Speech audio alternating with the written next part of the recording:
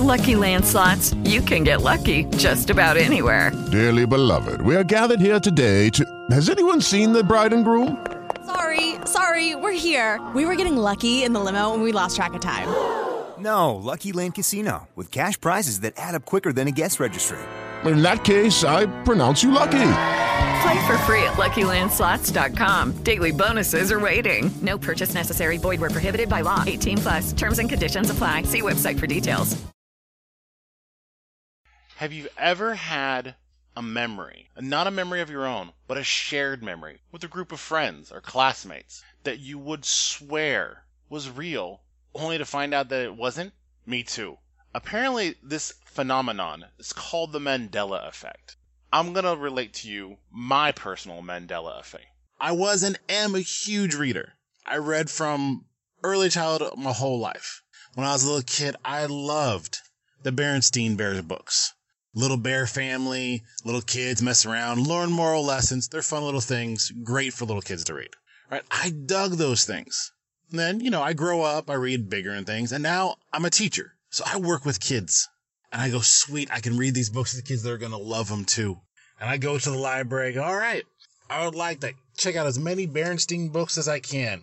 So I jump online, pull up the school library, type in Berenstain. Berenstein. Name I remember from going to the Dewey Decimal System almost every week when I was a little kid. And to my surprise, nothing comes up. And I'm like, how can my school not carry these books? And then alternate spelling, Berenstain with an A-I-N. And I'm like, that can't be what I'm looking for. I click on it, and there are the books. Just like I remember them, just with a different name. And I go to the library, and there they are. Clear as day. I asked the librarian, did they change the name? And she said, oh, no. That's how they've always been. And I don't know what to do with that. Because then, if Berenstain Bears is Berenstain Bears, it may seem insignificant. But it makes me wonder, what else am I misremembering? How do we all remember this? Where does it come from? Where does this mass delusion stem from? Are we all crazy? Did our universe rewrite itself somehow with small little errors that only some of us see? It's scary. It makes me question all of my childhood memories. It doesn't. Have you heard the story of... And written on the wall. And everyone has the different stories of, oh, this happened to my brother. This They start telling you stories of the old. There was this girl. It was back when we were little kids. To find out the truth regarding one of the most enduring tales in American law. A story behind the story. Because it's just a story. Hello and welcome to the Just a Story podcast. I'm Jake. And I'm Sam. And we're here to tell you a story. Each week we take a look at the stories that we tell over and over again. What our fears and fables, myths and misdeeds say about us as humans. I want to welcome all of you back. We've missed you so. We've had quite a little spell ourselves. We have survived our second move since we started the podcast. It's been quite a whirlwind, so we are recovering.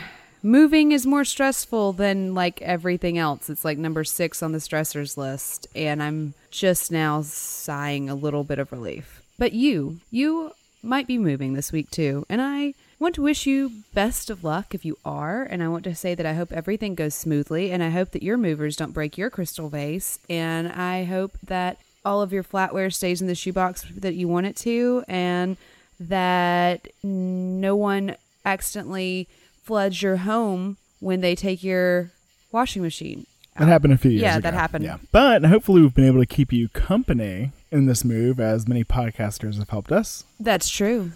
That's true. We are moving professionals at this point, all thanks to podcast. But we do want to remind you that you can reach out to us on social media at Facebook, Twitter, and Instagram. It's Just a Story Pod, where we post stuff about each week's episode and other fun things, and a great way to reach out to us. You can also check out our website, justastorypod.com, where you will find lots of information on each episode and Sam's wonderful illustrations. Oh, thanks. That is also where you can find links to our merch store. And as soon as I, again, recover from this move, I'm going to get a new shirt up in rotation. And if you have any thoughts or ideas about what you'd like to see on a shirt, you can drop us a line on social media or send us an email, or you could always call The Urban Legend Hotline. The Urban Legend Hotline is our phone number where you can call and leave us a voicemail about an urban legend or a shirt suggestion or just about your deepest, darkest fears, and we won't tell anybody, we promise. And that phone number is 512-222-3375. And we do have a new patron to thank this week, Miss Elizabeth. Thank you so much. And if you would like to become a patron just like Miss Elizabeth, you can go to patreon.com or go to our website and find links to our Patreon. There you have access to fun rewards such as extra episodes and stickers and other fun things. But you know what, Sam? Back to the story at hand. Okay, this is a doozy. This one's hard to define. And I kind of think that maybe we start by saying what it's not, and then we can tell a little bit better what it is. So, what we're talking about today is a very new thing. We are going ultra modern. What? We don't do that. We do. We jump all over the place. We love the Victorians in World War II. We can't help ourselves. By we, I mean I. But anyway, continue. So this week we're going to talk about the Mandela effect. And in discussing this effect, we had our own Mandela effect because we both kept calling it the Mandela effect. I swear I read somewhere it was the Mandela effect. Right? Me too. And that's kind of what it is. It's kind of like where you get mansplained to by someone. Well, actually, the text says blah, blah, blah. And it can be anything. But the reason that it's called the Mandela effect is because a researcher, a paranormal researcher, discovered that many people misremembered the date of Nelson Mandela's death. Right. So Fiona Broom felt that she was just certain that she had seen footage and coverage on the news of the late, great Nelson Mandela and his funeral in the 80s. This, from the outset, strikes me as strange because I very clearly remember Obama taking a selfie at Nelson Mandela's memorial service and it being a thing. Like, that was the big controversy du jour. Like, how dare he? Oh, my God. Or like he was smiling. It was just like, oh, my God, how dare he? He doesn't respect the office. I miss those scandals. But anyway, I find it very interesting that she was so certain that he died in the 80s. Right, in prison. Which, of course, he didn't die in prison because he went on to lead South Africa. Right, there are a number of reasons why this won't stand up to the lightest bit of scrutiny. But she found that when she talked to people and went out on the internet, she found other people that agreed with her. Amazing. I thought that was what the internet was for. It is. Who cares about exchange of ideas? So she was lucky. She went out into the internet and found people who agreed with her. Amazing. Amazing that you can go out with any false set of facts and find people who will agree with you. But okay, sure, it's paranormal. So that's an example of what the Mandela effect is. So what are some examples of what it is not? So when I first heard of it, I thought it was like commonly misremembered historical facts, kind of like common knowledge that is actually not factual. Yeah, right. Like there's so many. George Washington's teeth. Right. Everyone thinks George Washington had wooden teeth. And in fact, he does not. He had dentures, that's true, but they were made out of hippo ivory or dead people's teeth because that's cool to do if you're George Washington. And they also were made of gold. They had bits of gold. Like, are you sure it wasn't just for like the really wild parties after the Constitutional Convention? They used to go get wasted. I think they were always wasted. No, but like after. I mean, you'd have to. Your brain would hurt. My brain hurts just trying to understand it now. But they were not wooden. That is the crux of this. Like splinters. That's all I'm saying. What are some other examples? Okay, so another one that has a very clear origin is the Vikings in the horned helmets. Wait, what? Yeah, that's not a thing. That's disappointing. I know, because Bugs Bunny has taught me nothing if not that Vikings wear horned helmets. But it actually was introduced in the ring cycle. Exactly, but that's actually what they are performing in that Looney Tunes. Yes, that I understand. Ride of the Valkyries. Obviously. The other day, Remy was like, what's that song, you know? It's like, dun dun dun dun. And you were like, Ride of the Valkyries. Be wrong about that forever. And another one, as long as we're focusing on headgear, and why shouldn't we? Pilgrims did not wear black hats with buckles on them. What did they wear? Clothes. Like just like normal hats. Hats and things. But then how would we recognize them at the Thanksgiving dinner? Well, they'd be the white people. Oh, yeah. But you can't really dress up as white people and be adequately offensive. I sure as hell can try. Oh, I have. They wore bright, solid colors like reds, greens, yellows, and purples. And the buckles, called capotaines, were not worn on their hats, nor their waists, nor their shoes. No buckled shoes either? No. The image we associate with pilgrims was actually created in the 19th century when buckles became a kind of emblem of quaintness. Next you're going to tell me they weren't bestest of friends with the Indians. Honey, I have some terrible news. Okay, well, you've ruined second grade for me. Okay, well, I'm about to ruin an entire complex for you. What's that? Napoleon was not short. He was just French? Sort of. He was 5'7", which was average height for Frenchmen at that time and today in Louisiana. Very accurate. It was written down like using the English meter instead of the French measurement. A clerical error. It's like a NASA error. Yes, basically. So he wasn't short, so Napoleonic complex may be a bit of a stretch. Little man syndrome, though, might be a real thing. Little hand syndrome definitely might. Aw.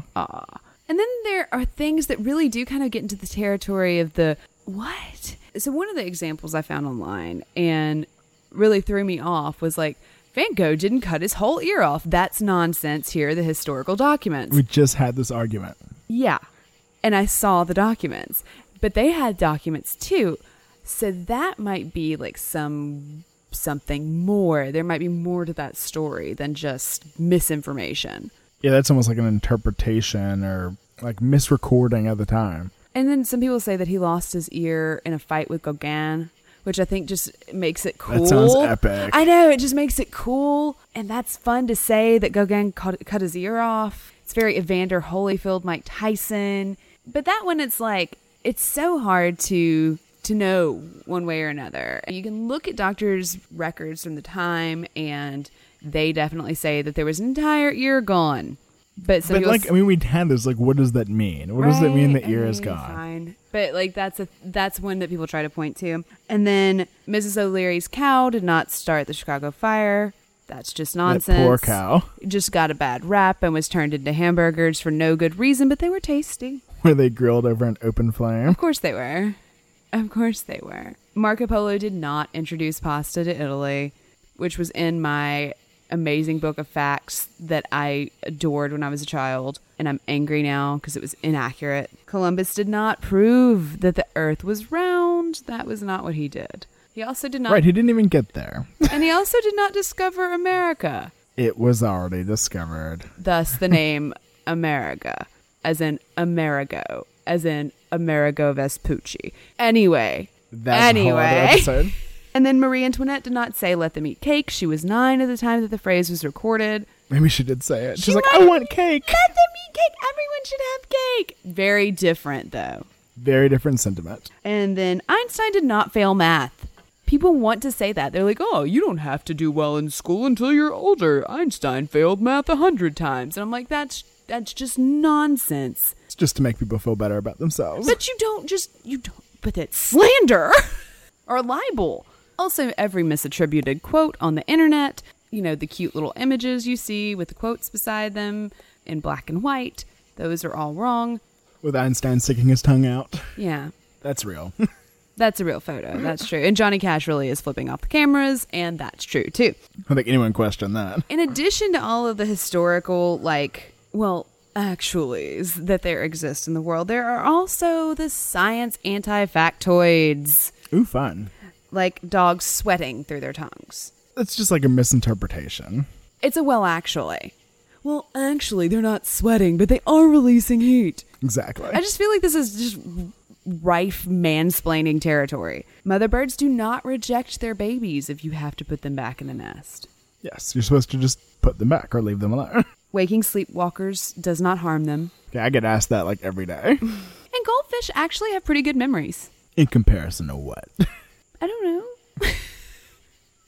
So those are examples of what the Mandela effect is not. Yes. So what is it? There's no clear answer, really, But the best way to go about it, I think, is just to look at the examples. And they seem to have to do mainly with advertising. Honestly, a lot of products that were marketed to you when you were a kid. Right, because it always has to do with a memory. Mm-hmm. You know, I remember this. I remember that. This is a... No. My memory is right. Yours is wrong. So one of the most classic of examples is the Bernstein Bears. I never liked them. I thought it was weird that the kids were named brother and sister, and I would not watch it or read it. I had no interest. And the mom's hat was stupid. So it is correctly pronounced Bernstein Bears, as in like a stain on a t-shirt. Were they like created by the Tide Detergent Company? No, they were created by the Bernsteins. Oh. So that was their last name. Yeah. And everyone will tell you that it is Bernstein. Like Bernstein. Einstein. Yeah. Oh, I thought it was Steen. Or whatever. They just say it's that. That's how you spell it. And it's pronounced in that way. Even earlier I said Bernstein. Berenstein. I thought it was Berenstein. But according to the author's son, it has always been pronounced Stain. Berenstain. So, a lot of times with these, when you see them online, they will come with images, and that's proof. And so, you'll see some clips of old newspaper like ads, and it is actually spelled Bernstein, but that's just a typo. That's just people saying, no. That's not a real last name. Right. Well, and that is part of it. You know, is that Stein is a much more common part of a last name than Stain. Even now, when you're saying Stein, I'm like, it's Steen. Like, I'm like, no, you don't remember correctly. It's definitely Berenstain. You didn't even read it. No, but I was forced to watch it in the library. And there are many, many more examples like this. So, how do you spell Looney Tunes? Do you want me to answer correctly? Okay, smarty pants. Well, actually, it's a takeoff of Silly Symphony. So it's Looney Tunes as in music, so Tune. Right, but online, and you'll see that it is supposed to be tunes, like cartoons, Toons. And they were all misremembering it. So is that a massive conspiracy? Because I know there was some worries about anti-Semitism and the change in the Berenstain Bears name. Definitely a conspiracy. It's all a conspiracy. So Looney Tunes. Oh, one I had recently was Chick-fil-A. You always misspell Chick-fil-A. Yeah, I thought it ended with a C. Chick ended with a C, but it's actually with a K. No, it's not. Wait, what? It ends with just a C, and people say it ends with a CK because it's Chic-fil-A, which is stupid. No, I need to make sure. Okay, I'm having a moment. Like, I swear to God, there is no K on this word. Like, I'm having this moment. Like, I have, like, corrected people on this. Of course you have. Oh, my God. No, it's really there. It's really got a K. Like, I'm on their official Sam website. just Googled it. She didn't believe me. I did not believe you. No. Oh, my God. And wait, further information that we need to share with our listeners? Even their website closes on Sunday. Seriously? Oh, my gosh. That's commitment. And other common ones are things like phrases in movies. Oh, you know one is the mirror, mirror on the wall in Snow White, right? Yeah, it's the classic phrase. But it's not. What do you mean? It's magic mirror on the wall. No. Yeah. You're ruining second grade. I'm sorry. That's basically what the Mandela effect does. It ruins second grade. It mansplains away your second grade consciousness. Damn it. Okay. But that one, I don't think there's a ton of weight to it. But some of the phrases I think are interesting. Like, Luke, I am your father. Right. It's actually, no, I am your father. Thanks. Which is still a good line. Right, but it could be, no, I'm your father. Go clean up your room. You know, it's anonymous. It's innocuous. It's not iconic on its own. Taken out of that context, that moment. Right, the Luke, I am your father kind of summarizes the plot. Yeah, that's the twist. The twist is he is Luke's father. That's the twist. Oh, sorry if we're spoiling anything. Oh, spoilers. Sorry. But that is the weight of it. That's what you need to know. And that's why when you remember he is Luke's father. And that's crazy. And then in one of your favorite movies. One of my favorites. Another James Earl Jones movie, actually. Field of Dreams. Right. Ray Liotta. Kevin Costner. Dreamy, dreamy. We're not ruining my second grade. The line that most people remember is, if you build it, they will come. And if you haven't seen the movie, for some reason, first just go watch it. Pause. Stop it. Go watch it. It's really good. It's so cheesy. It's so good. It's classic. But in it, you have the farmer, and he's told to build a baseball field out in his cornfield. Right. He plows into his corn, destroys his crops, and creates a baseball diamond. And this allows the Shoeless Joe Jackson character and the rest of the baseball team to appear out of the corn, out of time. Years later, they're all dead. To practice and play. And so people think that the phrase means the dead baseball players will come. Right, but the line is actually, if you build it, he will come. And the he is Kevin Costner's father, because that's the person who matters. That's the connection he needs to make. And he needs to understand the larger context in order to understand the man and forgive him and move forward with his life. So, in that way, the turn of phrase is misremembered and it is less impactful. Yeah. But I do have to say, the whole team walking out of the corn is kind of the highlight. Oh, it's so cool. I don't know if cool is the right word. Charming. Kick-ass. Old-timey baseball in a cornfield. You know what? That's the best thing that ever happened in Iowa that didn't happen in Iowa. So there's so many examples of the Mandela effect. Oh, one of my favorites before we move on is that people remember that there's a portrait of King Henry VIII holding a turkey leg. Which fits. It's true. And if you've ever been to like a Renaissance fair or anything of that nature, there are. They take the image and they put a turkey leg in his hand. You're not that crazy. But in the actual portrait, it's not a turkey leg. It's a brown thing that kind of looks like a turkey leg. Thanks. Okay, so finding a bunch of people who will say, no, it's totally not that. Like, as in how I would just like freaked out over the K at the end of Chick-fil-A. Like, really upset me. Yet feels weird to be wrong. Is that just it? Is it just like, wow, that feels really weird to be wrong? I'm sure that's a part of it. So this is not just characterizing the phenomena of like, oh, I thought it was right. But maybe there's more to it because there's this shared misconception, right? Like it's this larger phenomena because it's not just one person who's wrong. It's lots of people who choose to be wrong together. Right. So Miss Fiona Broome, our paranormal researcher who coined this term. Now, she initially felt that these were shared memories. Like a Jungian thing? Like a collective subconscious thing? Kind of. Okay. But that all these people have these shared memories without any proof of these tiny little changes because someone's manipulating our reality. We're living in a parallel universe. How'd we get there? Well, does she think she knows? Yes. Oh, okay, I was kidding. So it has been postulated that a quantum ripple created by CERN's Large Hadron Collider created an alternate reality. Uh-huh. And some of us have moved between the realities, hence remembering things that have been written out of our current timeline. That is so stupid. Okay, so I have a news article for you. CERN researchers apologize for destruction of 5 parallel universes in recent experiment. Jacob. Quote, "We are sorry to report that in conducting research involving high-powered proton-proton collisions, we inadvertently caused the implosion of 5 universes nearly identical to our own," okay, this said sounds like CERN the Director Onion. General Fabiola Giannotti. It sounds like The Onion. Adding that billions of people worldwide might have experienced momentary vertigo around 9:45 a.m. as a result of several of their alternative identities being wiped from existence.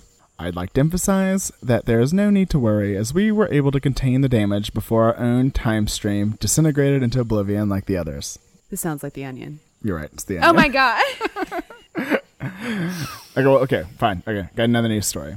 There's a theory going around online that CERN, the European Organization for Nuclear Research, experiments have caused the world to shift into an alternate reality where Donald Trump has become president. They cite the Mandela effect as evidence, since most of the events have occurred in the past year. Again, it sounds like The Onion. That's from CNBC. Some people think Donald Trump is John Titor, so... Could be. That was a great YouTube rabbit hole we went down one day. If this is like an accident and there's a universe where this is all not happening, I feel very, very upset and shortchanged, and I'd like my money back. Just need to find a wormhole. Or a professor with a plan, a group of scrappy, tech-savvy early 90s teenagers. Call it time hackers. 9 Inch Nails does a score. Oh, it'd be brilliant. Okay, so parallel universes. That's what the K on the end of the chick in Chick-fil-A tells us clearly. Yeah, I mean, parallel. There's not a leap there. We're just merely examining the evidence and drawing the most logical, rational conclusion. Right? That's what they say. That's insane. So, it is crazy to think of the idea of parallel universes. So, to put in context, let's go back a few hundred years. We have Kepler, we have Copernicus. They're coming up with these ideas of what the universe might actually be like. And then, in the 1600s, you have an Italian Dominican friar, philosopher, mathematician, Giordano Bruno. Oh, he sounds like a rebel. So he took the ideas of the Copernican model. Which is what? Kind of what we have now. That the Earth is not in the center of the universe. Ah, yes, that whole thing. So the sun being in the center of the universe. Yeah, kind of at that time. Yeah. So he proposed, and this is crazy, that those stars, look up, see those stars? I do. That they're actually just distant suns. Shut up. Burn him. Surrounded by their own exoplanets. Okay, this guy's a heretic. They might even foster life of their own. A liar. So he called his philosophical position cosmic pluralism. He has an ism. I'm seeing nothing good coming from him. Nothing but trouble this one. Right? Burn him. Burn him. Well, he even thought the universe was infinite. What? Fry him.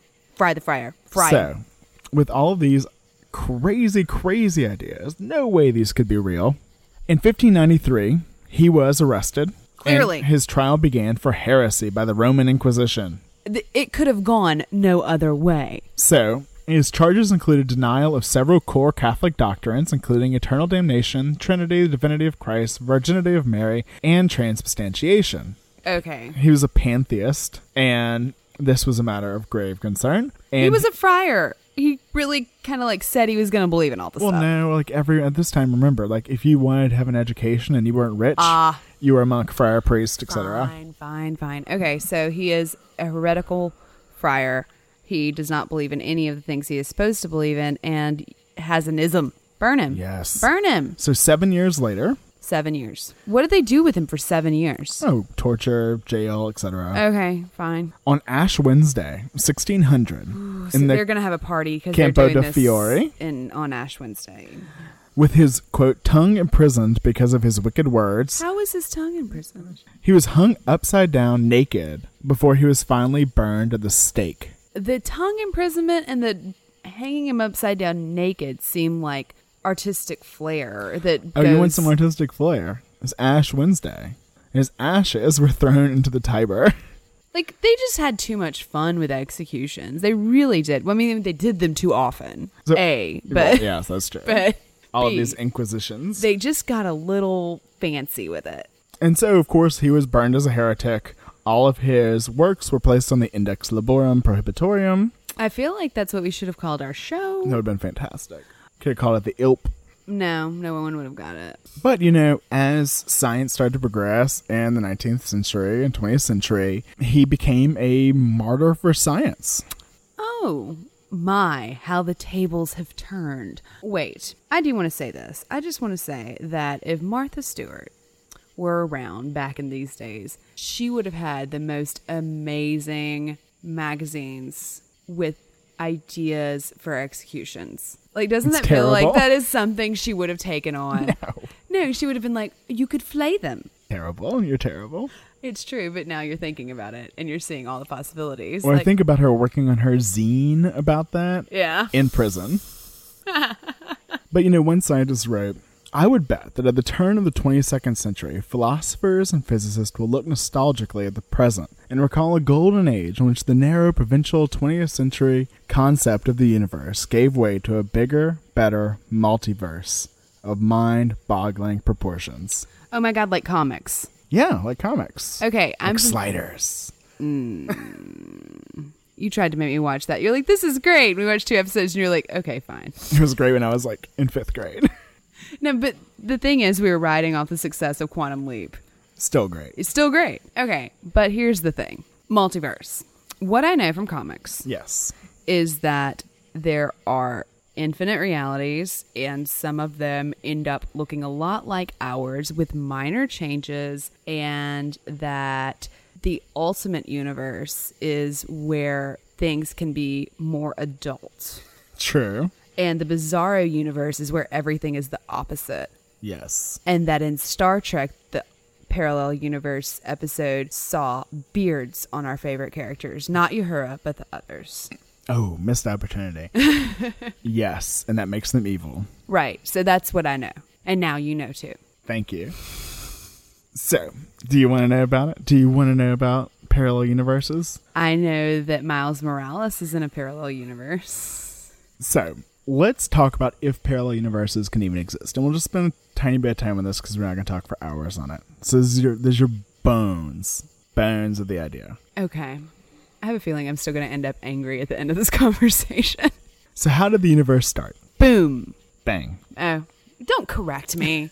Did you read that it was boom somewhere? Yeah, I did. Several places. I clearly remember the Big Boom theory. Right. Maybe in your universe. It's better here. I'm sure it is. Go play with the bunnies. They talk, and they're blue. So Big Bang. Boom. So the Big Bang happened 13.8 billion years ago. Okay. And so you've also heard the idea that the universe is expanding, right? Woody Allen has fretted about this in Annie Hall, and I share his concerns. Yes, the universe is expanding. So whenever the universe began and was expanding, created this massive amount of energy, explosion, where universe comes from. Mm-hmm. So we're in an ever-expanding universe. The problem is, we can only see, with our big, powerful telescopes, as far away as light has traveled. Okay. So we have to have light to see something, right? In theory. What do you mean in theory? Things with our mind's eye. You can. Go play with the bunnies.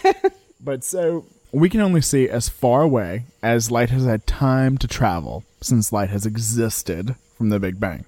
Okay. And so we don't know what is beyond that spot. And that is called the Hubble radius. Because of telescope? Well, the guy. And yeah, it's named after.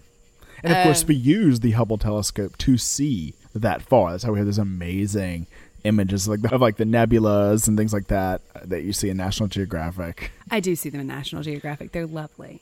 So most likely, there is something beyond that radius. Okay, now you're going to tell me that you do not sail off the edge of the world when you go past a certain point. You don't just fall off. That's when you get to see the turtles. The turtles. So that's the first step in this, is that the universe is infinite. Okay, so I can see the merits of this idea because of the thing about sailing off the edge of the world. It's like, okay, so it's smarter to assume that there's something out there that it makes sense of itself. That you don't just hit a barrier. Yeah, that you don't just drive up to the edge of the universe. That there's something beyond it. Right. Maybe it's a sphere. Whatever. Never know. No, you never know. It's kind of the point. So the next level, and when we get to more of a multiverse idea, what we think of it is our pocket universes. Pocket universes. So with this, you have... They sound adorable. They can be. Okay. They cannot be. So you have this inflation that is eternally going on. And this is still continuing, in theory, in the remote parts of the universe. And you have these new regions that are forming, just like ours did, billions of years ago. Okay. So class in planets. Not planets. Whole universes. Okay. So it's a pocket universe, a bubble that spreads out from our own into the infinite unknown. Oh my God. Okay. I'm trying to conceptualize it, and I think I have too much history and meaningless trivia in here to adequately conceptualize this. So, can I ask a really stupid question? Sure. The Milky Way is not our universe, it's our galaxy. Correct. So within our universe, we know that there are other galaxies. Correct. And that's fine. They just exist in our universe, and we don't have to worry about them popping up in our expansion. Like that, the universe's expansion is not affecting the other galaxies. Right. I mean, other galaxies can be forming. Sure, but that's not what this phenomena centers on. No, this is a completely new universe. And so here's what makes it different. What makes it a new universe. Okay. You have to look at something called string theory. No. Stop it. So this is kind of a fundamental theory of nature. It can be considered what Einstein was always looking for, the theory of everything. I thought that was Stephen Hawking. He continued. Neither of them found it? Well, they think this might be it. Okay. So the guy that actually kind of came up with it is Michio Kaku. Okay. And he felt that the essential building blocks of all matter, as well as all of the physical forces in the universe, think gravity, exist on a sub-quantum level. So smaller than subatomic. Yes. Okay.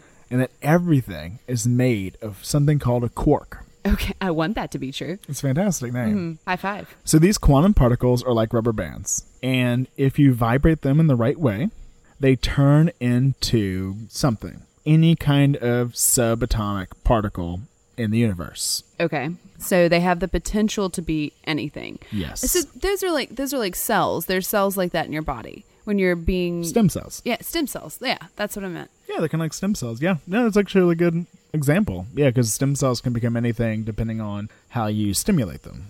Right. So these are the stem cells of everything. Smaller than okay. Not trying to blow your mind. You are. I don't like thinking about this because I can't master it. Like I cannot fully internalize this knowledge. Well, I love that because even the guy that invented it said it either explains everything. I love that it explains everything. Or it explains nothing. Okay, that's the problem. It's a tautological statement. Oh God. So the thing about this is it also is not only matter, it's also your forces, gravity, things like that. Things that make the world work the way it is. Things that hold the world together. Yeah. So in another universe, these properties can be different. Okay, yes, it makes sense, but no, I don't like thinking about it. So even the basics of physics can be changed. Oh my God, they've never played with that on Star Trek, have they? I don't know. There'd have to be beards. Definitely. I mean, Quark is in Deep Space Nine. Yes, that's true. I knew I'd heard it somewhere before. So that guy's everything? Yes. Oh my God, I don't like it. If you vibrate them enough, they become a Ferengi. So really, you should stop before you get to that point. So, with looking at all of this, you can now get an idea of a multiverse. You have an unlimited number of bubbles of all possible types that are formed in the course of eternal inflation, and they can be anything. I liked when there were 9 planets. Like, I liked that. There's not even 9 planets I know, anymore. they've changed everything. No, I clearly remember Pluto is a planet. No. Like, my brain just can't wrap itself around that, something of that magnitude. But I understand the base structure of the idea, if that makes sense. But I can't get my head around what that actually means. Well, no one really knows exactly what it means. Well, that's very reassuring. Now I feel less stupid. They just have really good ideas. Theories. They're theories. I want to make up theories for a living. How do I get to do that? Do I have to do math? Yes. Ugh. While I see the potential for sci-fi storytelling and definitely comics, this is not beards and this is not the opposite. This is like maybe gravity is even different. Right. So we can get to another level of the multiverse, another theory. And this is where it does become more like Sliders and Star Trek and comic books. And that's when you throw quantum physics into the mix. It wasn't here before? Not yet. Oh, God. And you get the many worlds theory. Do we leap? I'll let you come up with that theory. Theorizing. Theorizing that she could travel within her own lifetime. Samantha. Beckett. Stepped into the quantum leap accelerator and vanished. I would vanish with Scott Bakula, right? You about did the other day when we saw him at the restaurant. I about did. That man is so pretty. So in this idea, laws of physics can be the same. But the universes are not necessarily separated by distance, but by time. Ugh. Okay. So all possible futures are allowed. You said this was going to be more science. This sounds like more not science. This sounds more imaginary. It sounds more philosophical. It sounds like, what does it all mean? Like, it doesn't sound like they use numbers. Astrophysics is where science meets philosophy. So just basically someone I don't want to hang out with. I mean, you'd hang out with Neil deGrasse Tyson. I would. He would correct me every 5 seconds. It's true. But I'd love him for it. So one of the tenets of kind of quantum physics, quantum systems, is that when you look at a little subatomic particle, tiny particle, you see it? You see it? It can exist between states in a superposition. So the best way to think of that is how something can be either a wave or a particle. Hey, can I ask another stupid question? Sure. I'm on a roll. Is it like potential energy? No, it's like light. light is the best, easiest way to understand it. Light can be a photon, like a particle, or it can have a wave of light, right? But it's not both? It is. I'm sorry. So it is. So it's in this superpositional state. So it is between two. And it is not, this is where you hit that philosophy part. Oh. It is not one or the other until you measure it. Oh, well, that is just the most egocentric, self-serving aggrandizement of self I've ever heard. Like, how is that allowed? That's not real. That's not real. That is so narcissistic, megalomaniac bullshit. That's not fair. But it's true. No, it's not. That's just what you know. That's just what you know. But aren't you basing your opinion on what you know? No, I'm not. That's just true. But here's... What's that? Really? You know, like it is or it isn't. It's... But it is two things. That's science. Okay, that is a scientific it can be fact. two things, but then it's still two things. And you knowing which thing it is does not change the fact that it's two things. Does it? Yes. No! So, okay. The best way to explain this is another meme-worthy scientific theory. Oh, God, Christ almighty. If you tell me that there's a freaking kitty cat in it, I'm going to throw something at your face. So Schrodinger's cat. Are you shut up. Like, he didn't even know. When was this? When did he do this? 50s. Oh, yeah. He didn't even know that cats on the internet were going to be a huge thing. And he was like, I need to make myself likable. I'm going to put cats in it. Well, no, so, I mean, he was trying to kind of interpret Hugh Everett, who came up with the idea of the many worlds theory, into... Maybe it's theories. Maybe it's different in different worlds. I think you were right the first time. Could be. Into, like, a large-scale system, so people could understand it a little better. So he's going to make this easy to comprehend. Yeah. Is this like a scientist making a metaphor that's really stupid? Because I have a feeling it's going to be a scientist making a metaphor, which is generally pretty stupid. Exactly. Okay, continue. So, here's the ridiculous story. Take a cat. What is the cat's name? Schrodinger. No, it's not. No, because we're back to the megalomaniac, narcissistic, self-aggrandizing... Exactly. Schrodinger. Okay. The cat's name is definitely Schrodinger. Maybe Schrody. Schrode. No. Dinger. Yes. Okay. So, Schrody is put in a box. You got a cat in a box? Yes. Okay. 1. You cut a hole in a box. No. You put the cat in the box. So you put the cat in there, and you put a Geiger counter and a tiny bit of radioactive substance, very, very, very, very tiny, in the box with the cat. Now, the Geiger counter is going to measure if that radioactive substance decays. Uh-huh. Now, there's equal probability that it will decay and it will not decay. Uh-huh. What, just based on, like, what it is? Yeah, If it decays, Geiger counter goes off, and this Rube Goldberg system that we have set up will break a bottle of hydrocyanic acid. Cyanide? Basically. Okay, so literally, this is a tortured metaphor. It is a tortured cat in a box. Yeah, it's a tortured cat metaphor. Okay, so if the radioactive substance decays, the Geiger counter goes off, and how does the cyanide get out? There's a little hammer. Are you serious? It's a Rube Goldberg system. Okay, I'm sorry, I missed that. Yeah, okay. So a little hammer breaks in case of emergency. The cyanide, the cat ingests the cyanide, and it dies. Yes. If this material decays. And if it doesn't, nothing happens. Nothing happens. And the cat dies of natural causes. Yeah, but this is not looking into the future. This is like within an hour time span. Okay. You don't know if the cat is dead until you open the box. That's bullshit, because you'd hear the Geiger counter go... No. It's a closed system. Tight box. Cyanide smells like almonds. It's sealed. So if you... Sealed. But you could smell it. Sealed. But you would know. You hear the cat's death cries. It's sealed. You'd see it shaking violently. The whole box with the cat going, no! I thought you loved me.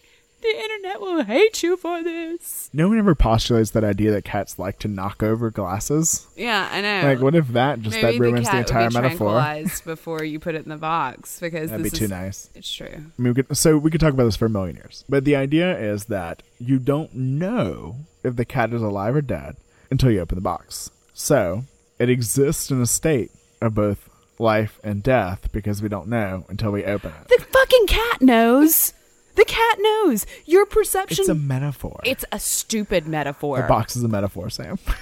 I will just go out on a limb here and say that was not a satisfying answer on Lost, and it's not a satisfying answer now. The cat knows. Okay, so Max Tegmark came up with another idea. Oh my God, is this going to be another scientist makes a metaphor moment? Yeah. Can we stop?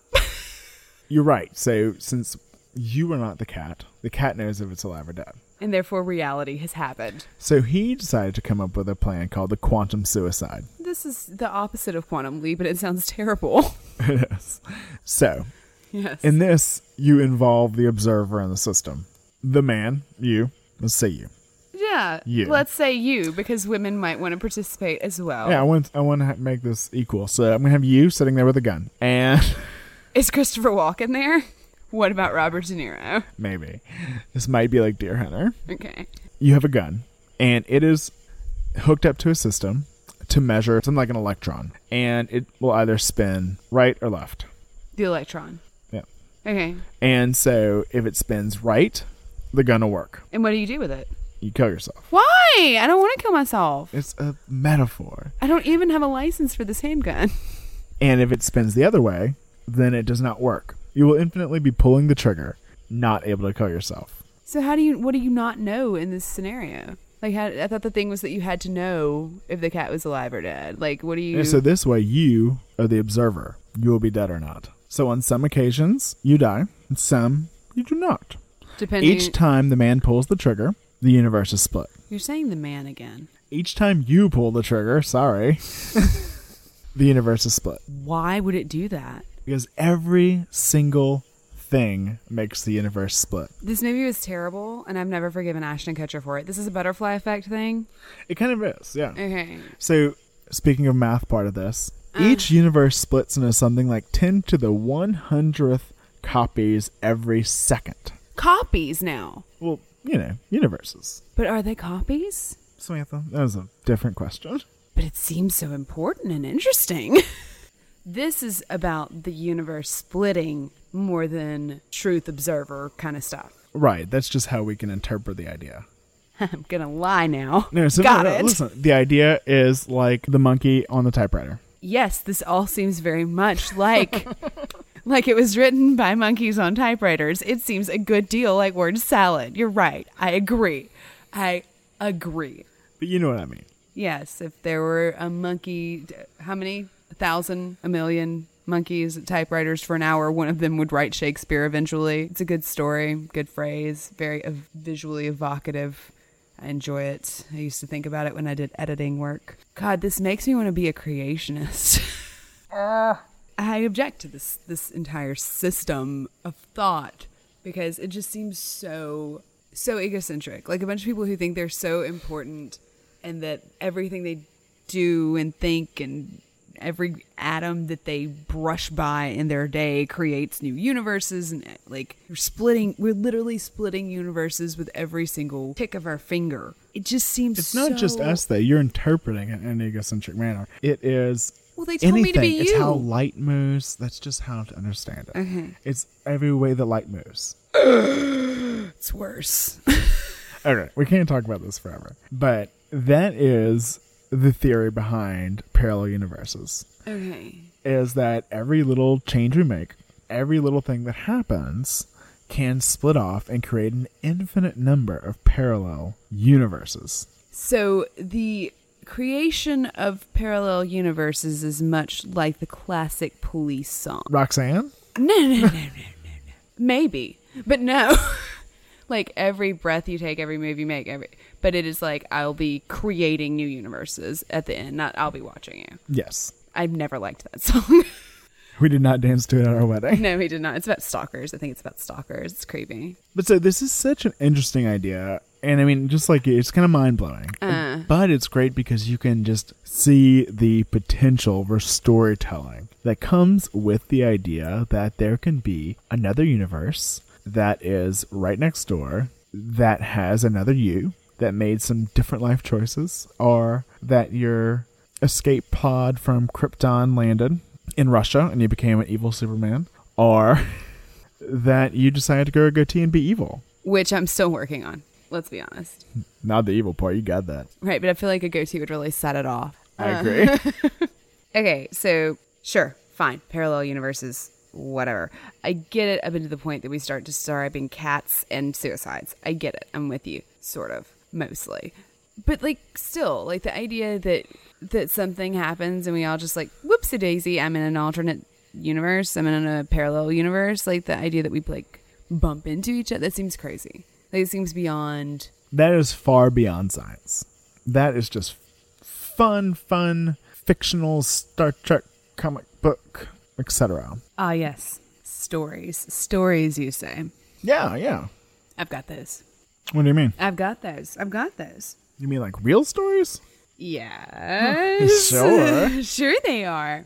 So this first was the story of Miriam Golding. And this happened to Miriam in Chicago in 1934. She was in Chicago visiting her fiancé, and she was taking an elevator, which was very crowded, when she made a mistake and accidentally got off the elevator on the wrong floor. Okay. And it was so crowded, in fact, that she found she couldn't push her way back into the elevator. Like, it was just no way. So she resigned herself to waiting for the next elevator. But she looked around and started to realize that she was not in the store where she'd started her elevator journey. That's weird. She'd gone to an entirely different place. And she was now in a rather large, rather expansive train station. Whoopsie-doopsie. Well, that's hard to misinterpret. And there was a bunch of activity going on in this train station. And she was, like, very sure that she was not in, like, another level of the store because the music was very different as well. And so she went to the information desk and asked where she was. But the woman who was working at the information desk was a Rudy Pants. And she just ignored her. It's not nice. It was not. So she just followed the signs that were conveniently located in the train station all the way to the outside of the train station. Now, here's where it gets really weird, I guess. It was Chicago. This is where it's weird? Yeah, it was Chicago, where she had started. And when she went outside, it was very warm and summery. And it had previously been fall in Chicago, which is notoriously not warm nor summery. And she wandered around the streets, and other people that she tried to speak to and talk to and ask questions of just ignored her also. But then she saw this young boy, and he looked confused, just like she did. And he was also being ignored by crowds. And she walks up to him and she says to this young boy, "I guess they let you off at the wrong stop, too." And he seemed relieved that she'd noticed him and claimed that he'd been playing tennis in Lincoln, Nebraska, and had gone to a locker room to change his shoes. And when he'd gone back to the courts to play some more, he'd found that the tennis courts, which had been there moments before, were gone.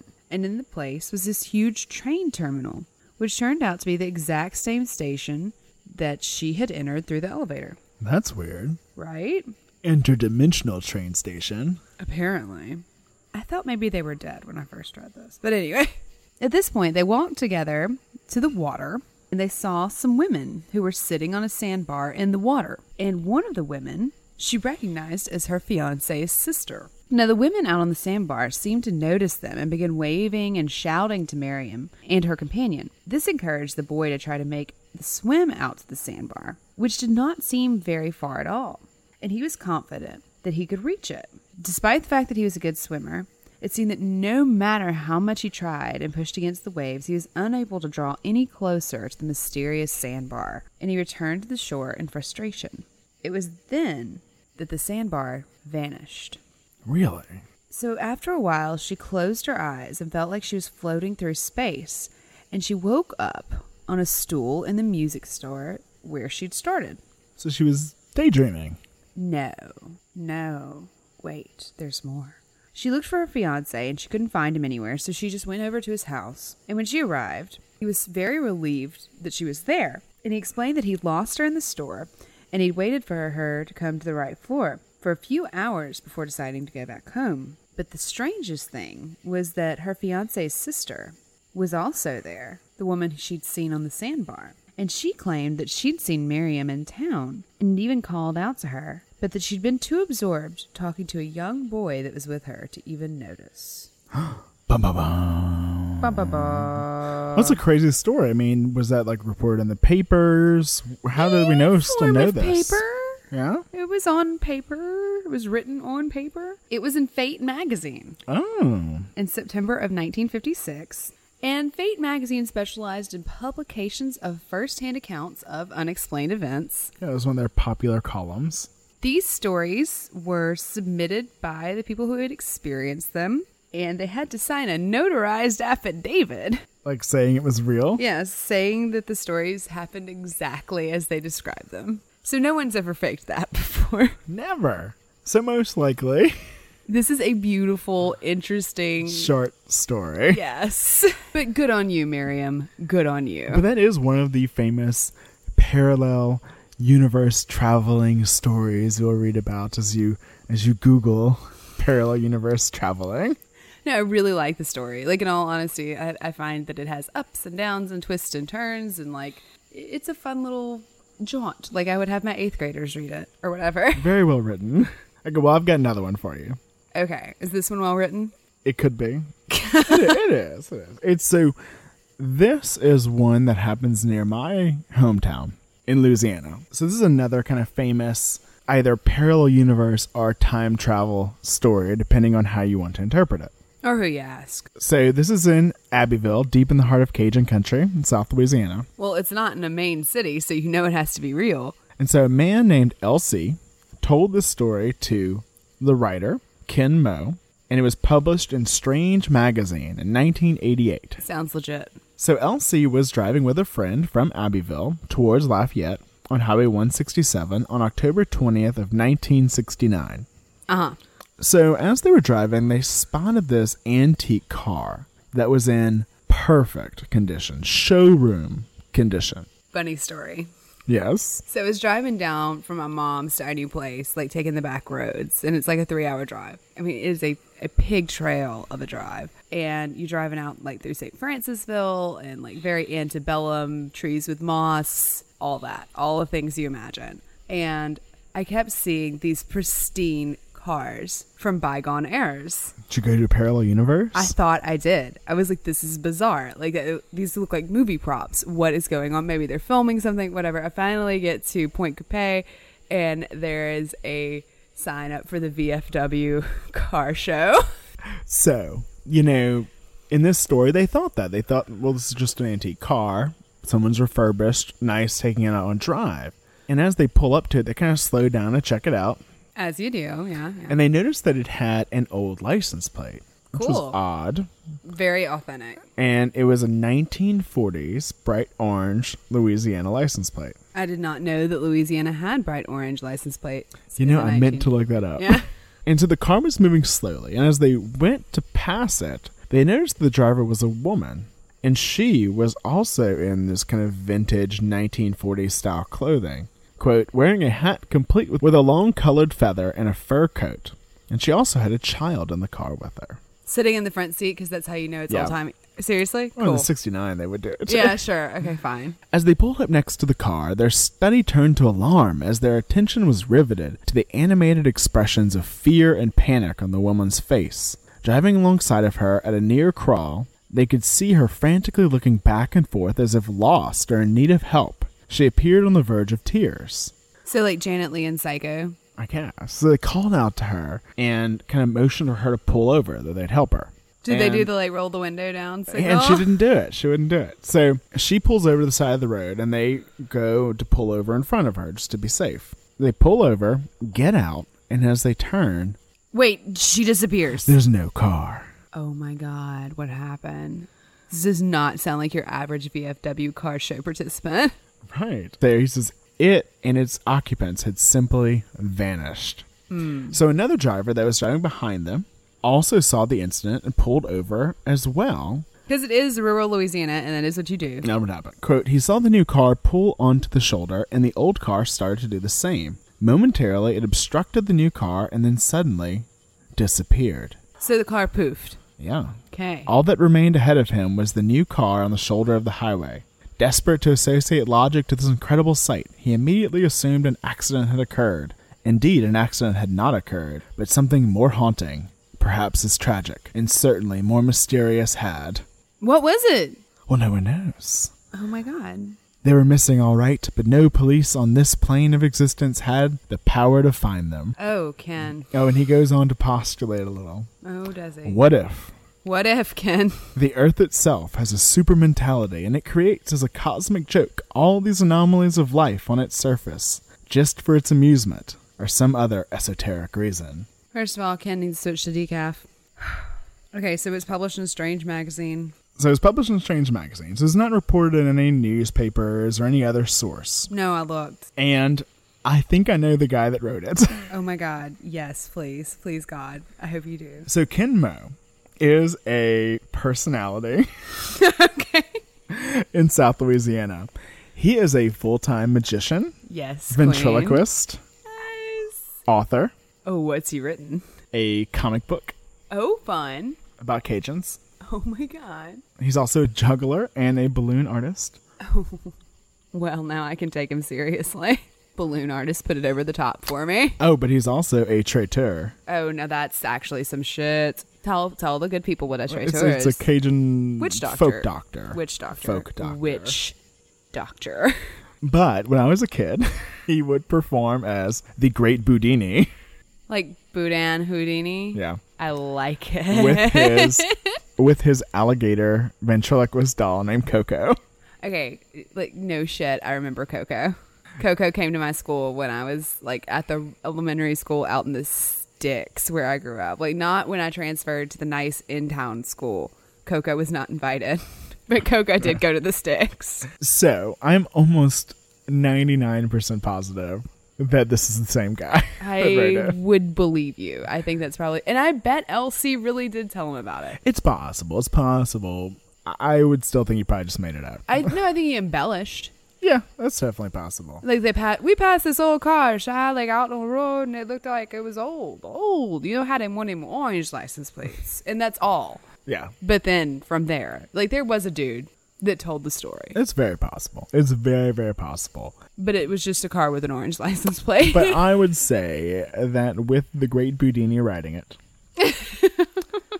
Which, by the way, that is hella clever. Like, I've got to give that to it. I would say its credibility goes down a little bit. So we're 0 for 2. We're 0 for 2. Okay. Let's go for another one. Well, we have completely compromised our credibility. I need to tell you about a thing that happened one time in Utah. Oh, no. Oh, yes. We are going to Utah, land of the Osmonds. So this supposedly happened in Medina, Utah, which is actually in southwest Utah. Story does not say that. On a paved road, which is probably Highway 56. And the story that circulated is known as the Highway Space Warp. Great name. And this happens in a slick rock canyon, which is just north of Medina, that bears the name of Gadianton. And it's supposedly named for a mysterious Wild West terrorist known as the Gadianton Robbers. But this story occurs years after the incidents involving those Wild West terrorists. In May of 1972. There were 4 co-eds because it's the 70s and everything has to have a car and co-eds. And they were driving back from a rodeo in Pioche to South Utah University in Cedar City. Now, Jana, and we are told that all of the names in this story have been changed to protect the identities of those involved. Oh, this is giving credibility. Yep. So Jana was driving her dad's 1971 Chevrolet Nova, and Carol was in the passenger seat, and Lisa and Bethany were sitting in the back seat. And it was after 10, and the girls crossed the state lines and were trying to make it back to their dorm before the house mother locked the doors for the night. And they spotted the Medina Railroad crossing. And once they crossed it, they were at a fork in the road, and Jana decided to go left. She was hoping that she'd found some shortcut along the canyon road. But 5 minutes later, they entered Red Rock Canyon, and Jana noticed that they were no longer driving on asphalt. They were on cement, and there was no center line. Weird. But the road abruptly hit a dead end at the edge of a cliff, and the girls turned their car around. They complained that there were no warning signs, and that now they would have to make up the time they'd lost taking this little driveway to the edge of the cliff, and they were probably going to miss their curfew, and they were miffed. Now, they'd been driving back the way they came, trying to relocate that fork in the road for a considerable amount of time, longer than they drove toward the edge of the cliff. It was not adding up. Weird. They should have been there by now. Still on the cement roads, no lines. and they began to grow a little bit nervous, but the canyon gradually gave way to open country.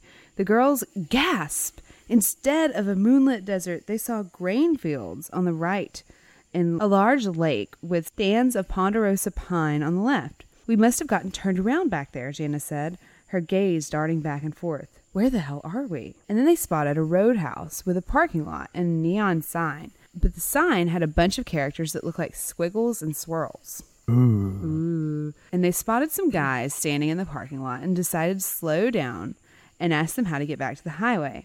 Lisa decided she was going to be flirty because she thought that maybe there were some cute boys and they could just, make the most of a bad situation. So she leans out of the window and she's like, "Hey, I don't know if you wanted to maybe give me directions." And then she immediately screams and says, "Get out of here! Drive!" Why? We don't know. We don't get to know. We're No, I building need to dramatic know. tension in this You're right. very serious news article, Yeah, definitely. which is not written like a news article. Anyway, now the girls drove away at top speed, only to discover that they were being followed. Really? Yes, 4 queer-looking automobiles followed in their wake. They were egg-shaped Egg-shaped. vehicles mounted on tricycle wheels. Tripod eggs. Yes, but they did have 2 large wheels in the front and the smaller wheel in the rear, and a single bright white headlight that shone from the front of each pursuing car, in scare quotes. They made a strange whirring or buzzing sound as they rolled along. They lost their pursuers when they turned into the canyon, and as soon as they drove through the canyon, they emerged into the desert. The road behind them had disappeared into thin air. Oh my gosh. Shaking uncontrollably, the girls emerged from the car. Miraculously, they were unhurt. The Chevy took the worst of it with 3 flat tires, numerous dings in the front bumper, and a missing hubcap. Jenna took... they've changed to Jenna now. It's Jana. Jana took one look and clapped both hands on her forehead. "Oh, no, no, no! My dad's going to kill me." Lisa announced that the men she'd spoken to were not human. Oh my God. They stayed in the car until the morning, and then walked a couple of miles to Highway 56 and flagged down a Utah Highway Patrol car about an hour later and told their story. This is crazy. Right, and supposedly the patrolman that took their statement was named Vic Lundquist. Okay. And these are the things that he was not able to explain in his report. There were no tire tracks showing where the Chevy had left Highway 56 in Modena. There were tire tracks from the wrecked Chevy extended only 200 yards back into the desert and ended abruptly. No one could explain how the Chevy had gotten nearly 2 miles north of Highway 56 without leaving any physical trace of its passage through the rough desert terrain. Although volunteers searched diligently, no trace of the Chevy's right hubcap was ever found. Oh no. They left it back in the other universe. Oh my gosh. Oh my gosh. It's crazy. It is crazy. It's the stupidest story I've ever heard in my life. I think it's an awesome story. I hate this story. So it's either one of two things. It is either girls have gotten a wreck and like and are made up the covering best their story ass. ever. Yeah, I thought that. They were all creative writing majors. One of them was. At She's least. like, just stick to the story, okay? Shut up. I want my name to be Jana. And That's obnoxious. You're going to be Jenna. And the cars looked like eggs. Eggs. They looked like eggs. eggs. I'm so hungry.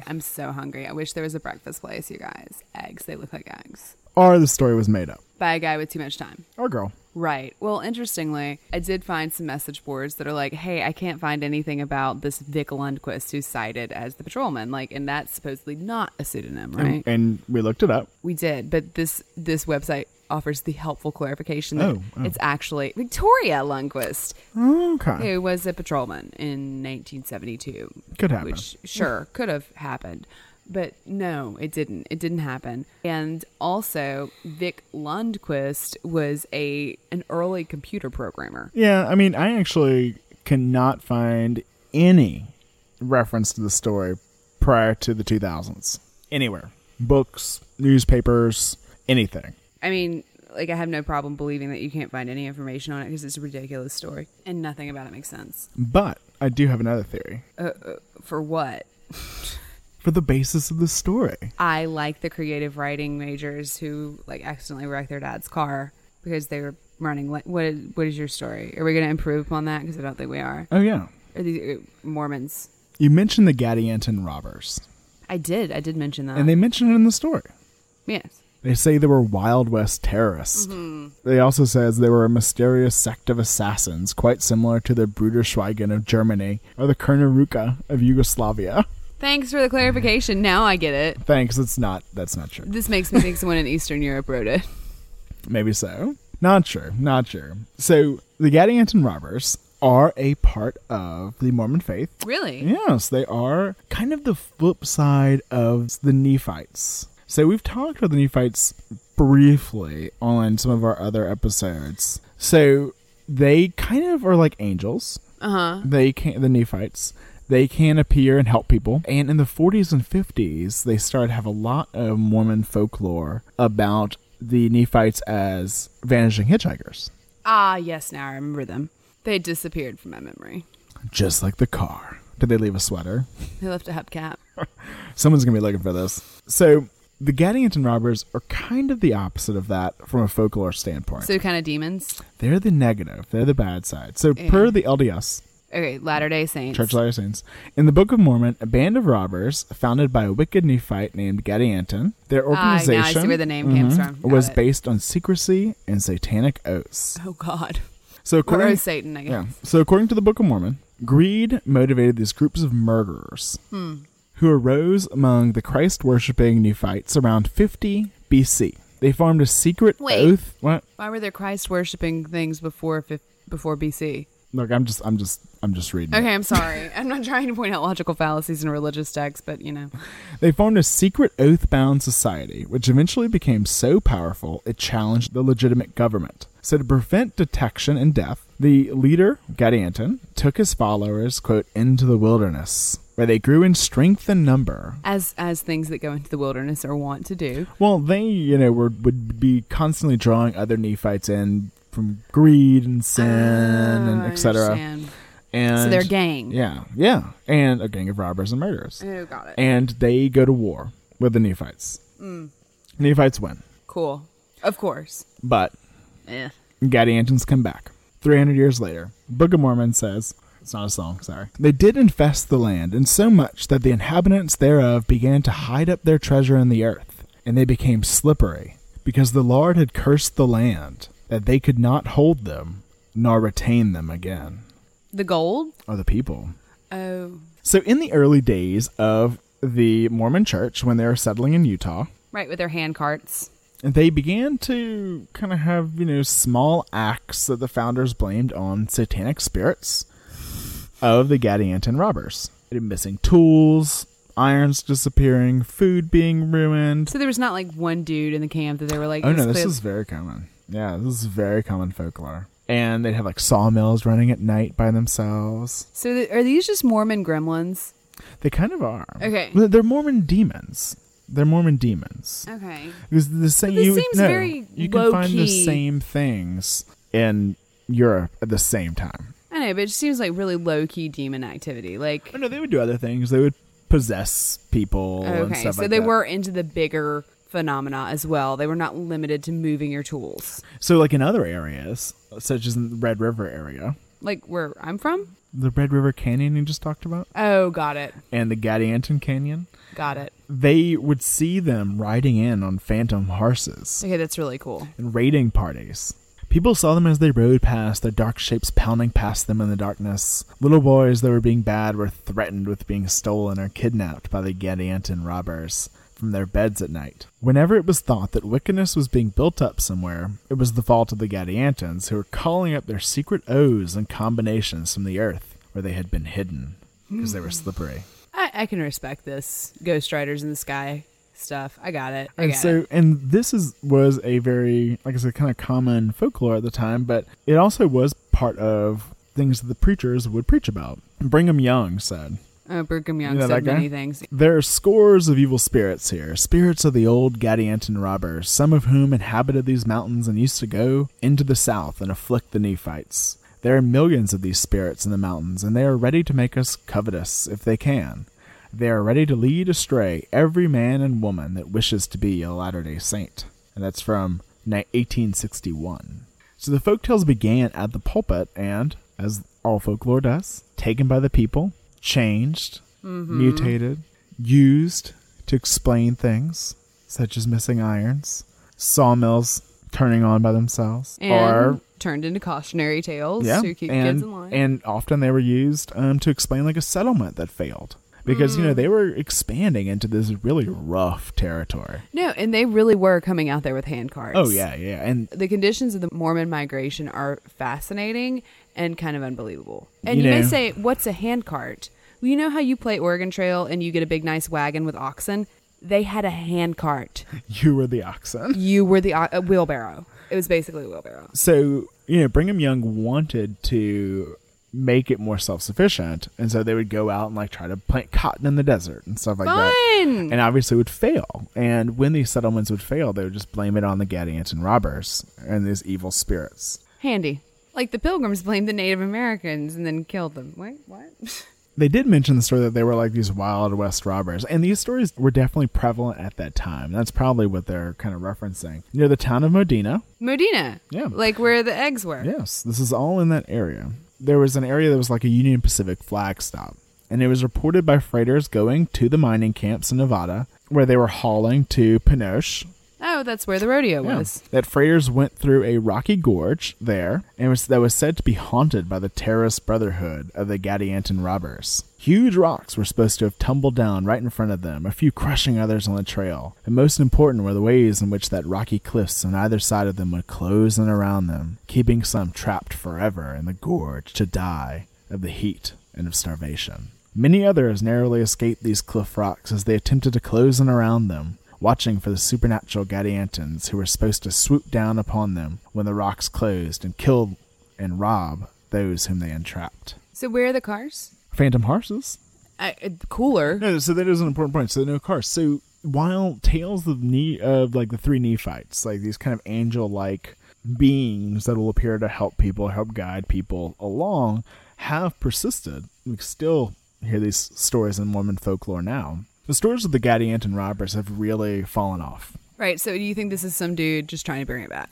I think it's related to it. I think this is obviously... Well, because of Pinoche and Modena and the Gadianton Canyon. And yeah, I mean... And rocks closing in around them. They're being trapped in an area. They barely escape. These supernatural, non-human beings are trying to capture them. I think that it's not hard to postulate that this is the, at least, origin of that story.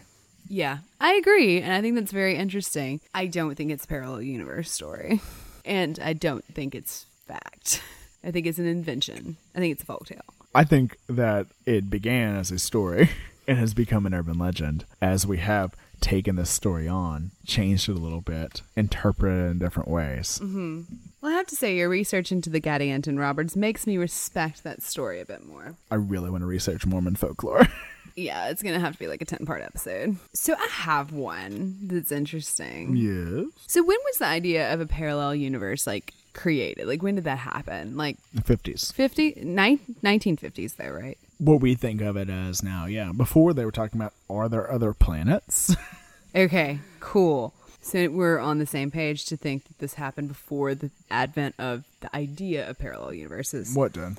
Oh, the Frankfurt Stranger, which is my favorite of these, classic parallel universe stories. Yeah. This is the story of a strange man who was found wandering in the German village of Frankfurt an der Oder in the district of Laboe.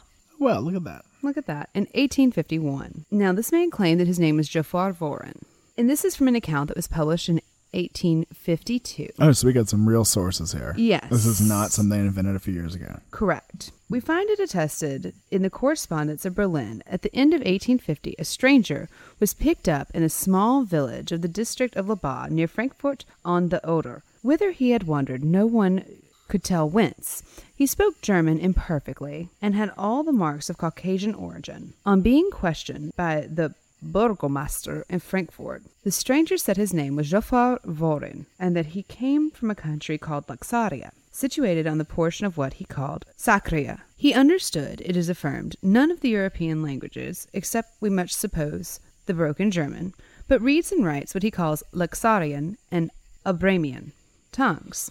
The latter he declares to be the written language of the clerical order of Laxaria, and the other a common language of his people. He says that his religion is Christian, in form and doctrine, and that it is called Ispasian. Laxaria he represents to be many hundred miles from Europe, separated by vast oceans from it. His purpose in coming to Europe, he alleges, was to seek his long-lost brother, but he suffered shipwreck on the voyage, where he does not know, nor can he trace his route on shore or any map or globe. He claims for his unknown race a considerable share of geographical knowledge. The 5 great compartments of the earth he calls Sakira, Alfar, Aslar, Oslar, and Uplar. The sages of Frankfurt on Oder, after much examination of the tale and its bearer, believed it. However, Jofar Vorin was dispatched to Berlin and there became the subject of much scientific and curious gossip in the Prussian capital. And this was also published in 1853 and in the book An Ethnological Wonder, The New Man at Frankfurt, from the Literary World. Whether a man was a common impostor and tricked the village authorities, or whether these worthies began their usual way to construct history for him out of the depths of their moral consciousness, is uncertain. At all events, they looked at him as a great prize, and carried him off to Frankfurt. On being questioned by the burgomaster of that enlightened city, the stranger said his name was Jofar Vorin, and he came from Laxaria. Okay, so for clarification, Laxaria does not exist. Wait, what? Yeah. I know I'm bad at geography. You are. You're awful at geography. I love you anyway, and you're very handsome. Well, thank you. It's my Luxarian genes. I believe it.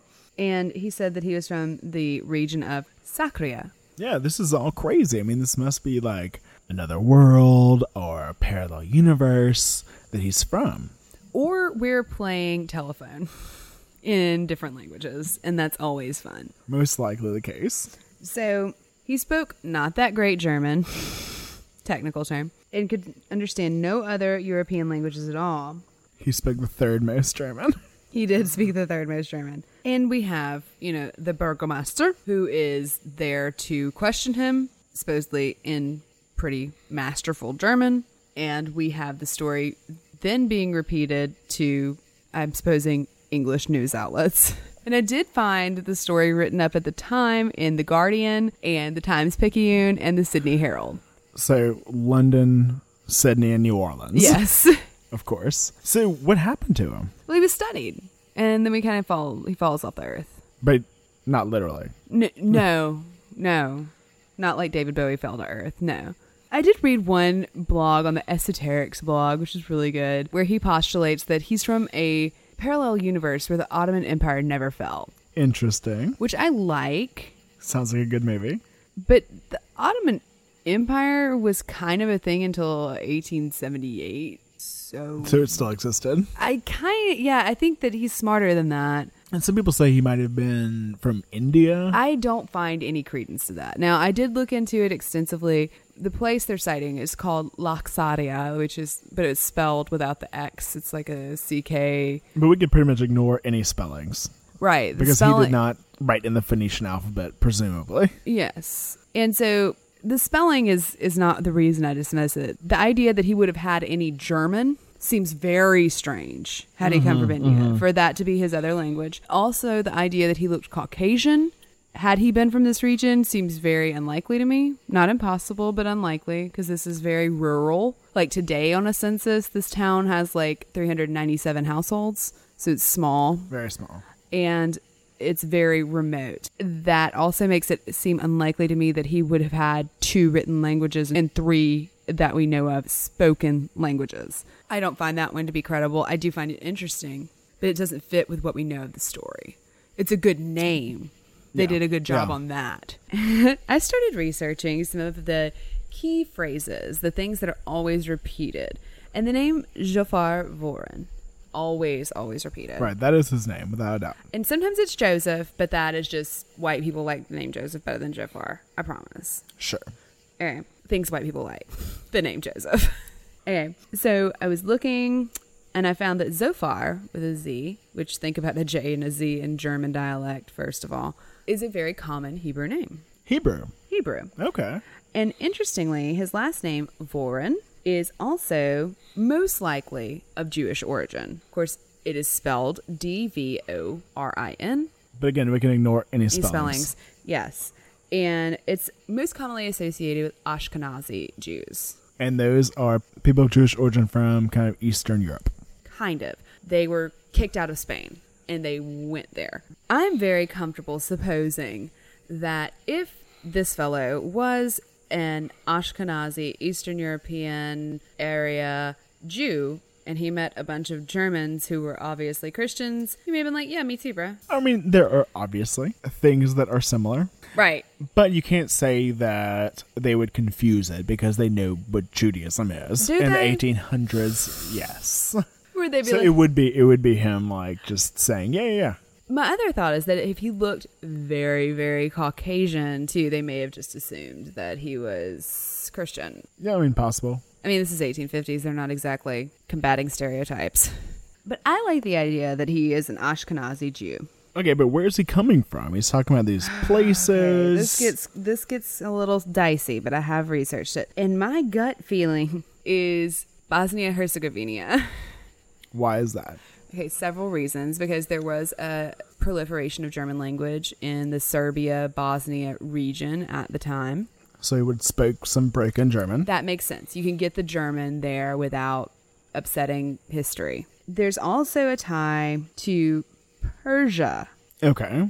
Which most people have actually Caucasian descent. Right. And so the Ashkenazi speak a form of Yiddish, which is very similar to a group of Iranian-speaking people who organized into tribes called Saka in Old Persian. It sounds familiar. Saka, Sakriya. And I kind of think that maybe there's something there, and this is kind of the nexus of like Persia and that region where German would have been spoken, of Persia and Eastern Europe. This is kind of that overlay. And also, if he were Serbian or Bosnian, he would have looked very Caucasian, because that's kind of literally where the Caucasus Mountains are.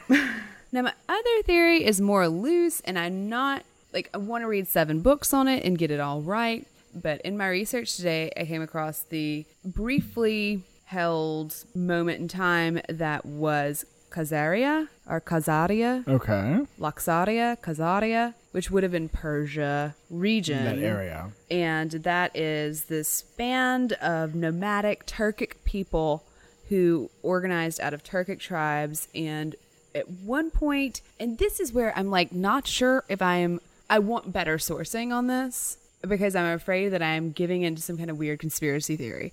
But bear with me. A lot of the Khazarians did convert to Judaism. Okay. And then there's some interest in the Ashkenazi reviving that, like in their diaspora from Spain. And some people say it's an anti-Semitic idea, so I'm sorry if that's true. But like the idea is that they're not Hebrew. Right. You know, and that's like the thing. It's like a dispersion on them, but that's not what I'm trying to do. I'm just like, there's this interesting, very old name for this region, Khazaria, that might have been used colloquially by the Jewish population to describe their homeland. So interesting kind of etymological, linguistic ideas that may tie this character to that region. Right. And it may just be a game of telephone gone very awry. And I don't think that he's from an alternate timeline or a universe. I think he's from Bosnia. I'm sorry. So that's an interesting case, because it's not something that's obviously been invented in the last 30, 40 years. It's not copy pasta. Right, which everything else is. Yeah, except the Gadiantons. That's real folklore. Well, of course. But from even the 50s on, it's the equivalent of that. Right. So this is my favorite. I like him because he was actually a person out of place. I love it because it's most likely related to misinterpretation. Yeah, it's a glitch. And maybe it's all a glitch in the Matrix. Oh, it's a possibility. Fuck you. You know? Okay. I mean, even Neil deGrasse Tyson thinks we're all living in a hologram. But anyway. Don't start that. Don't start this is all a simulation, or I will just quit. Like, I swear to God, I will go sit in a corner for the rest of my life. But that can be just kind of a glitch and just misinterpretation of things. Definitely ties us back to the idea of the Mandela effect. Oh, wait, did we do it? We came back? Of course I thought we were gone forever. We always do. Even if you don't think we will, we do. We brought it back. I love when people will comment and be like, by the end of the episode, I forgot about the beginning, and then you brought it back, and I can't believe what happened. That is my favorite comment string of all time. So we can look at the idea of the Mandela effect. Whenever we feel like we remember something and we are so damn sure that we are right. And let's skip over the obvious confirmation bias. That is fairly obvious, yes. Which is obviously a part of it. We like think we're right. Therefore, we assume we're right. We assume we're right. Which is the best. Like, I love that somebody in psychology was like, you know what? Someone needs to describe this because it happens all the time. Like, I want to be the person that like wrote it down for the first time. But this all looks at memory. Right. And sometimes we like to think that our memory is like a computer. Right. We can pull up facts, we can pull up instances, and remember them just rote. I think that. But that's not how memory works. It's terrible. Unfortunately. I'm going to fire my memory. Go ahead, see how that works for you. I don't remember what we were talking about. Good. So we can have these alterations in memory, and that's 100% normal. You know, they can be just subtle little things you forgot. Oh, I forgot they were there at the party. Oh, I forgot I said that stupid thing. Oh, I forgot that I made out with that person, etc. What? What? Nothing. Okay. Good thing I fired my memory. Yeah, fire that part too. But wait. This is a perfect thing. When my mom or like my grandma are talking about stories that they remember about cute kids, they'll be like, was it my 27-year-old grandson or was it my 3-year-old granddaughter who did that adorable thing? Yeah, exactly. Right? They remember the thing very specifically, but the parts become interchangeable and it's not just old age. I do it too. I'm like, was it Remy or Dad who did that thing? So we have these two types of memory. We have a verbatim memory. That's exactly word for word. Right, just remembering an exact event. And then we have gist memory. I am a fan of the gist memory. That's where you kind of remember the gist of it. The gist of the things. cute thing. Right, the idea of it without the strong details. And so that lends really well with these distortions in memory we can have. And these can be subtle little alterations to bizarre fabrications. And these are called confabulations. That rhymed. I try. You sound like Cat in the Hat. So with these like disturbances of memory, you can have production of these fabricated, distorted, or misinterpreted memories without the conscious intention to deceive. Okay, so this is why eyewitness testimony is 100% accurate 100% of the time. Exactly. Okay. So confabulations associate with a lot of characteristics. They can typically be verbal statements, so you'll say it. It's when you're recalling something and you're kind of talking about it. They can include autobiographical and non-personal information, such as historical facts. Never happened to me. Fairy tales or other aspects of semantic memory. So is that like when Brian Williams remembered being under fire in the helicopter? Now you're going to have to ask him about that. Okay.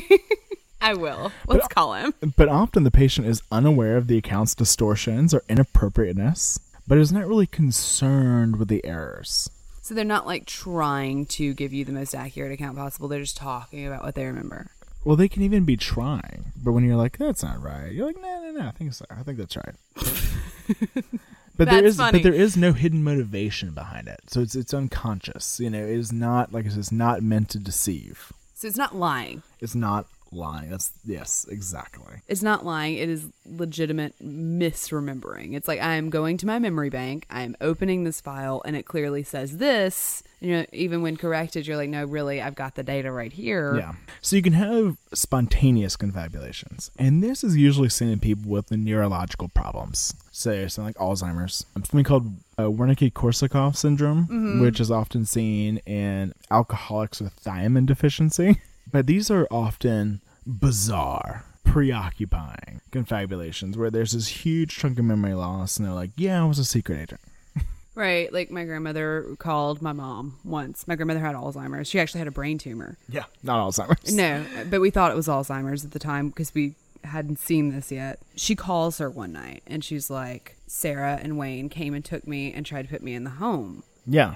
And my mom's like, Belle, this is Sarah. Yeah. You've called me. And right, or my friend's mom with Alzheimer's, she was calling all the family members, telling her that her son, who was the one that's kind of taking care of her, you know, was trying to steal all her money. Yeah, my grandmother did that too, actually. Yeah, well, it's a common thing. You know, they're kind of persecutory, and, you know. My grandmother also went into a panic because she was afraid that they were going to take her guns away, at which point I said, Mom, what the hell? You haven't taken her guns away. Maybe we should do that. Maybe she's right. But you can also have provoked confabulations. So this can be just in a neuronormative person that is kind of like a normal response to a faulty memory. which we all have. They can be fleeting, and you can see this really quickly after an event occurs. Some studies showing even a week after. So what would prompt this? Also, asking a question or trying to talk about something.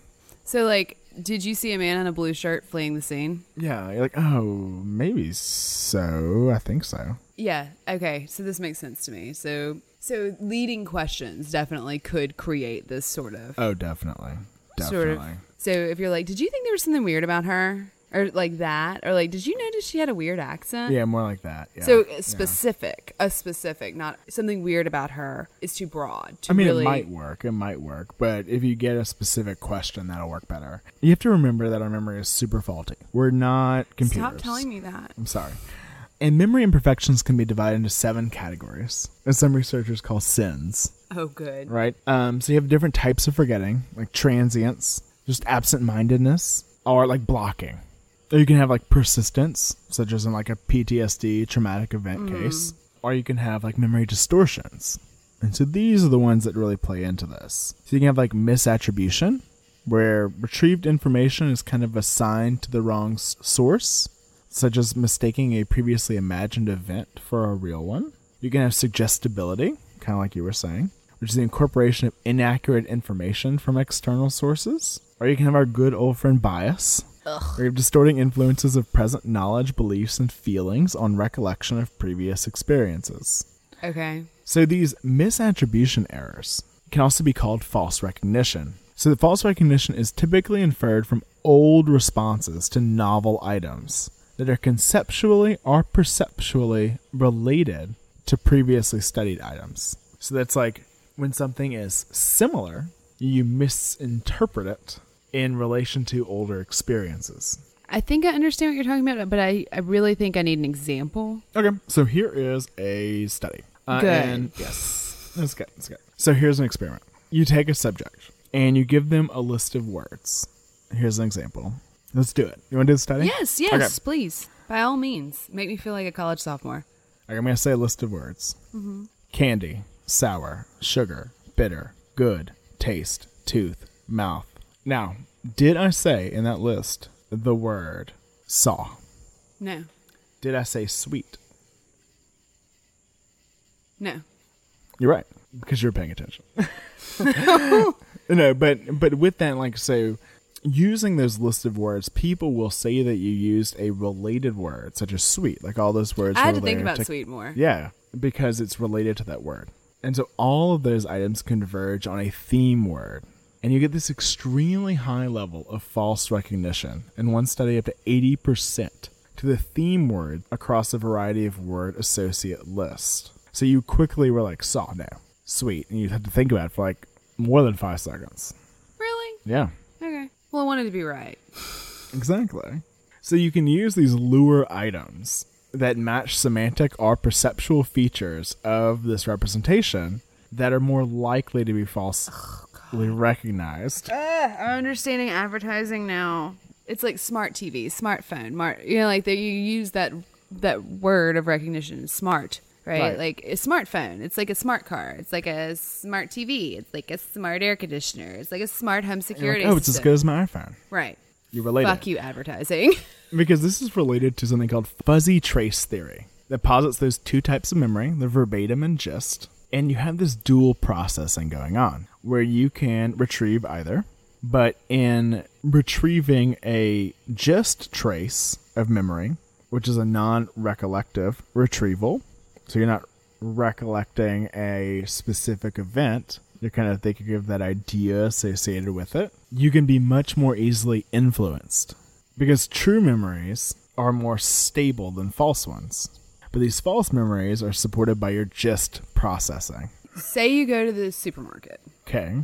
And you lose your list and you kind of remember the things you need. And you're going through the store and you're on an aisle and suddenly everything on the aisle looks like something you need. Like you're like, oh God, was it sugar? Was it flour? It all looks the same. Like you know, like it becomes more difficult. I think that's just how you shop. When you're in the presence of the similar items. Yes. Because you have that just like, I need something for baking. Right. What was it? Was it sugar or flour or was it brown sugar or powdered sugar? Oh God, I'm done. I have no idea.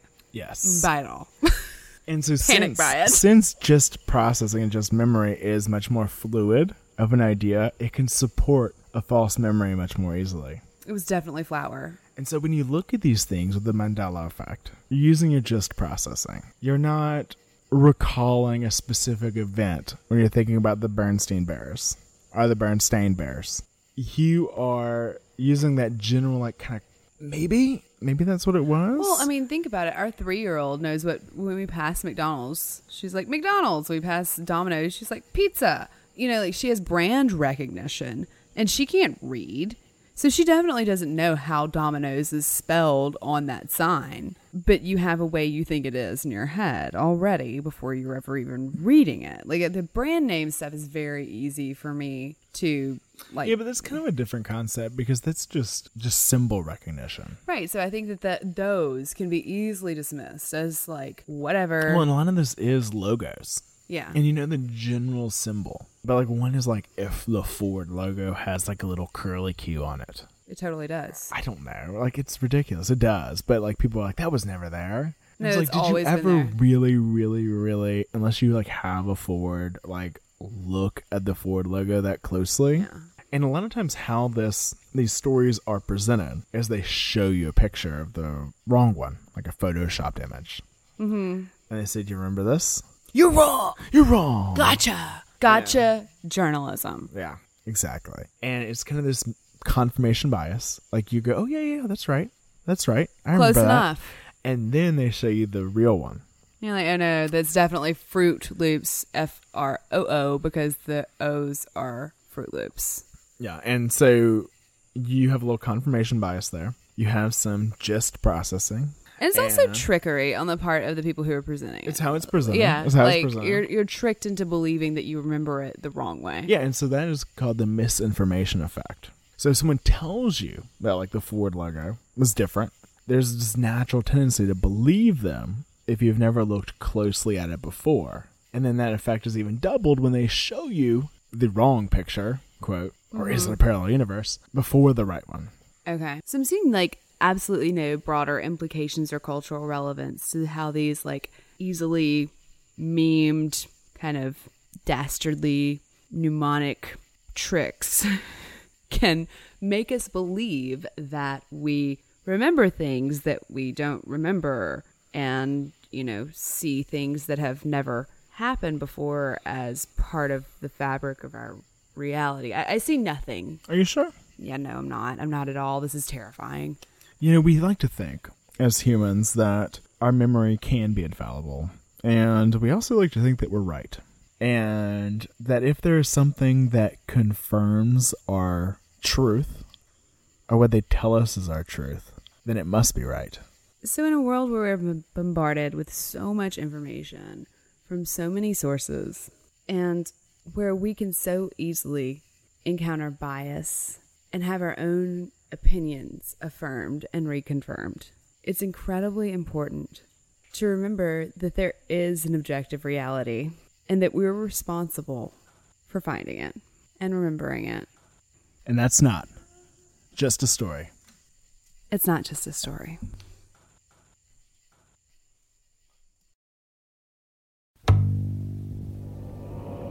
Society 13 Podcast Network. Redefining podcasts.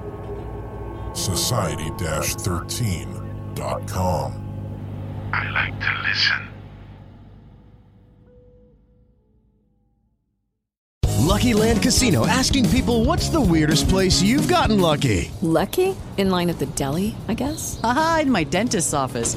More than once, actually. Do I have to say? Yes, you do. In the car before my kids' PTA meeting. Really? Yes. Excuse me, what's the weirdest place you've gotten lucky? I never win and tell. Well, there you have it. You can get lucky anywhere, playing at LuckyLandSlots.com. Play for free right now. Are you feeling lucky? No purchase necessary. Void where prohibited by law. 18+. Terms and conditions apply. See website for details.